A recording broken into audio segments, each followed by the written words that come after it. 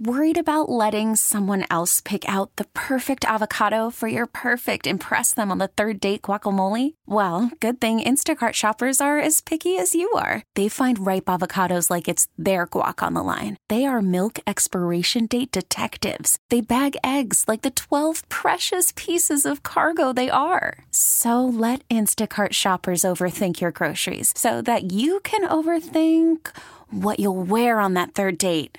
Download the Instacart app to get free delivery on your first 3 orders while supplies last. Minimum $10 per order. Additional terms apply. It's 930 in 716.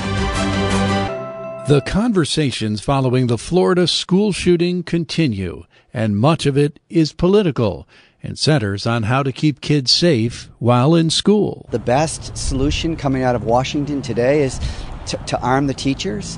What's next? To arm the students? That's asinine. A reasonable approach would be let's have a discussion about having armed individuals in the school. It would be voluntary teachers with concealed carry permits, but also significant training on top of that. I'm Tim Wenger on the podcast, powered by the Brothers of Mercy, a 5-star rated skilled nursing residence offering affordable living in a country setting. Our Western New York congressional delegation is talking about guns, school safety, and what to do. I think everybody agrees that there's just certain people that shouldn't have guns. I was at the Peace Bridge Monday for an event with Congressman Brian Higgins, and we talked about the issues. Whether it's people that are suffering from some mental illness or an adolescent.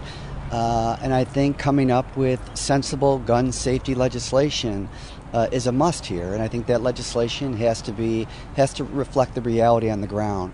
You're looking at a situation today where our police are overpowered by individuals with semi-automatic rifles and weapons that allows them to kill a lot of people very, very quickly. You look at what happened in Florida.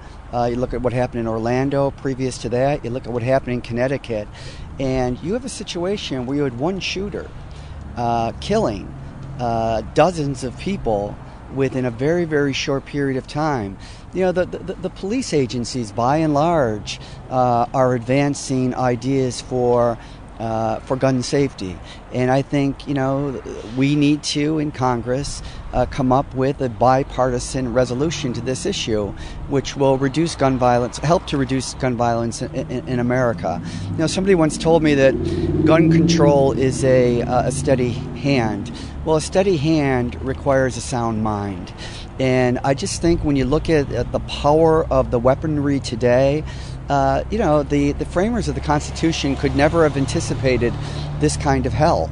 And when you see kids that are 6 and 7 that are slaughtered by one shooter in a very, very short period of time, and the best solution coming out of Washington today is to arm the teachers.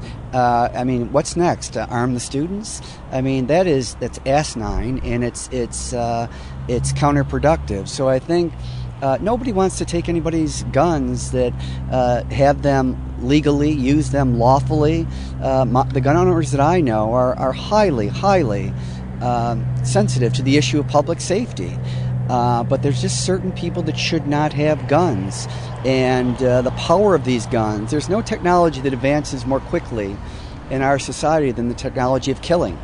Every day, weapons are made to kill more people more quickly, and the fact that these guns are finding, are found in the hands of people that, when you look back, they have exhibited behavior that was brought to the attention of law enforcement officials.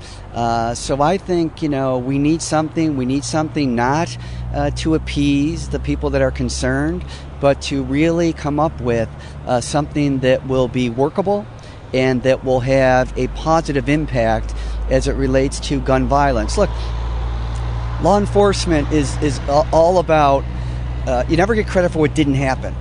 But that's what law enforcement's all about, trying to ensure that something doesn't happen. And you're never going to eliminate this altogether. But what we can do and what we should do is everything possible by utilizing the expertise of people in these areas, including law enforcement. They are a very powerful voice. They are on the ground dealing with these issues each and every day, and not to meaningfully take into consideration their views on these issues, I think it's very, very short-sighted. So, as I said, I want to help to protect the integrity of gun ownership. A lot of people say it's not about new laws; it's about laws that are already on the books and things not being, followed as they are right now. Yeah, you know what, Tim? I reject that, and I think that what's happened historically and what's different now is when there was a gun tragedy. I'm talking about prior to the last decade. It seemed as though every state was enacting new laws, but when you look at the compilation of those laws, rarely would they have avoided the tragedy that influenced the enactment of that law in the first place. And that's why I think you need a really thoughtful approach here. And I think you need people of goodwill on both parties to come together and to take into account the expertise of people, particularly policing agencies that do this work every single day. And Congress needs to have hearings on this and really flush this thing out, because it's not going to help us to just enact a law that provides for a waiting period without, really demonstrating whether or not that law would have helped us to avoid the tragedies that we've been dealing with especially the last 5 years. So have a conversation about new laws, perhaps pass new laws. Well, what about, dozens of times going to this kid's house? It seems like law enforcement did drop the ball in some regard. And that's fair, Tim. That's certainly fair. And I think that's what you find out when I'm not talking about a conversation. I'm talking about real congressional hearings where you have expertise before the appropriate committee, be it judiciary, I'm not quite sure which one, where you really take expertise, including those kinds of issues. How was this individual able to escape the jurisdictional watch of the policing agencies that should have been on top of this thing? He explicitly said that he was going to shoot up a school. I mean, what more information do you need to at least question that individual very aggressively?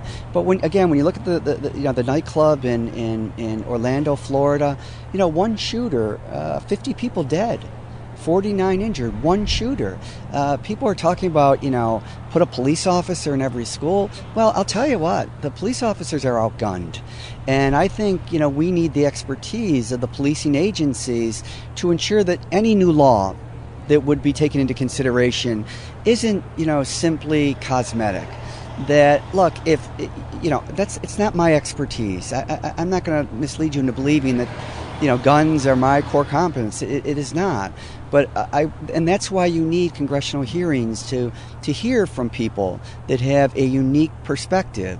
And I think policing agencies they need to be heard. When's the last time that we've really listened closely to the various policing agencies about, what is needed to curb gun violence, be it an individual incident or a mass shooting that we've experienced here? I think this has changed. I think, we've reached a tipping point, but I think we have to be smart about this, and I think we have to be thoughtful about before we take action. I think congressional hearings are needed to highlight the commonality of these gun tragedies, but also the uniqueness of them, to ensure that the response is one that is responsible, comprehensive, and will really help us achieve a reduction of gun violence in America. On the other side of the aisle, Congressman Chris Collins. He spent time with Susan Rose and Brian Mazurowski talking about guns and school safety, and criticized the gun-free zone aspect of today's schools. In other cases where things have happened, there's been a good guy with a gun that has taken the shooter out, but that's not the case of schools. So I think a reasonable approach would be to let's have a discussion about having armed individuals in the school. It would be voluntary, teachers with concealed carry permits, but also significant training on top of that, on proficiency in the use of guns, training on, what would happen in a shooter situation. not just somebody who randomly has a concealed carry permit. Let's remember, a lot of schools, I know when President Obama, his kids went to a school that was loaded with security guards. So I think if something happens, you'd want your child to be in a classroom where a teacher who was proficient with the use of a firearm had one to take the guy down. So it's a discussion at this point in time.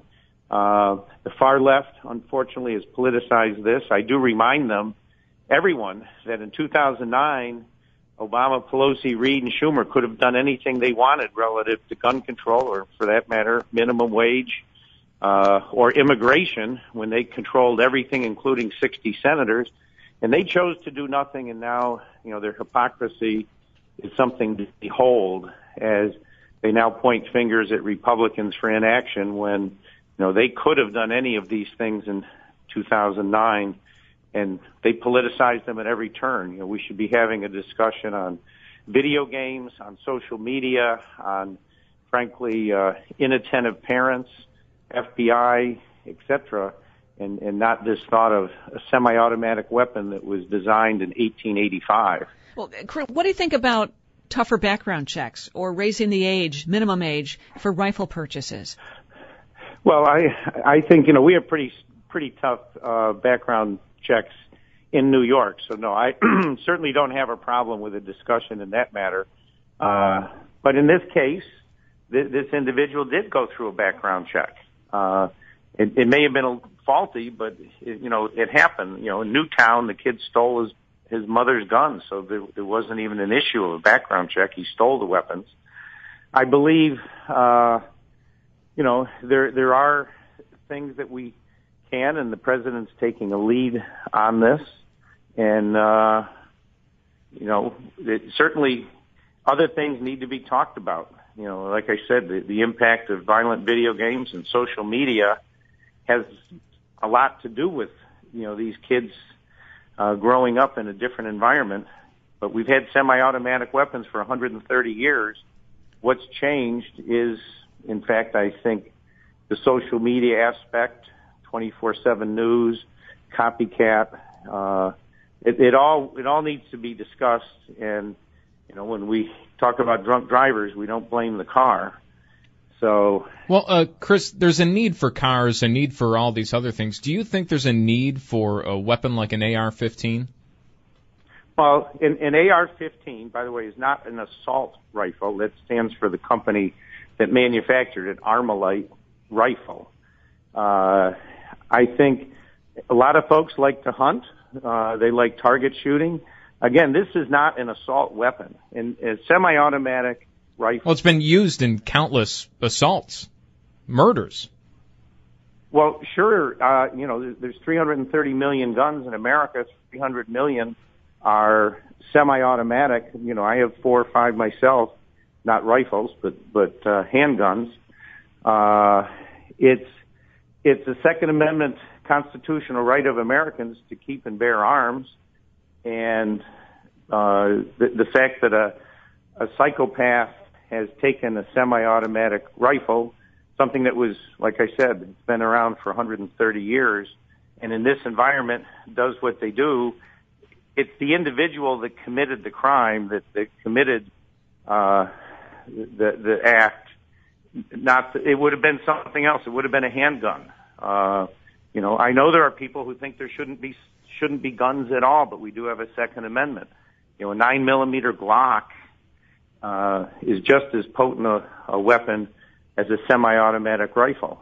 And a semi-automatic rifle is not an assault weapon. An assault weapon is something that's an automatic weapon. They've been banned since the 1930s. And the conversation, of course, will continue. Back tomorrow. That's 930 in 716. We're back tomorrow with another edition from the studios of WBEN Buffalo. Hey, Rob Bradford here. I have set out on a mission with my good friends at FanDuel to prove what I have known for some time. Baseball isn't boring. Now I have a daily podcast to prove it with some of the most notable people in the baseball world, screaming baseball isn't boring from the mountaintops, or at least agreeing to come on our show. Players, managers, GMs, and yes, even the commissioner of baseball, Rob Manfred. It has been a constant wave of baseball's most powerful voices. So join the revolution. Subscribe and soak in Baseball Isn't Boring. Listen on your Odyssey app or wherever you get your podcasts. You'll be glad you did.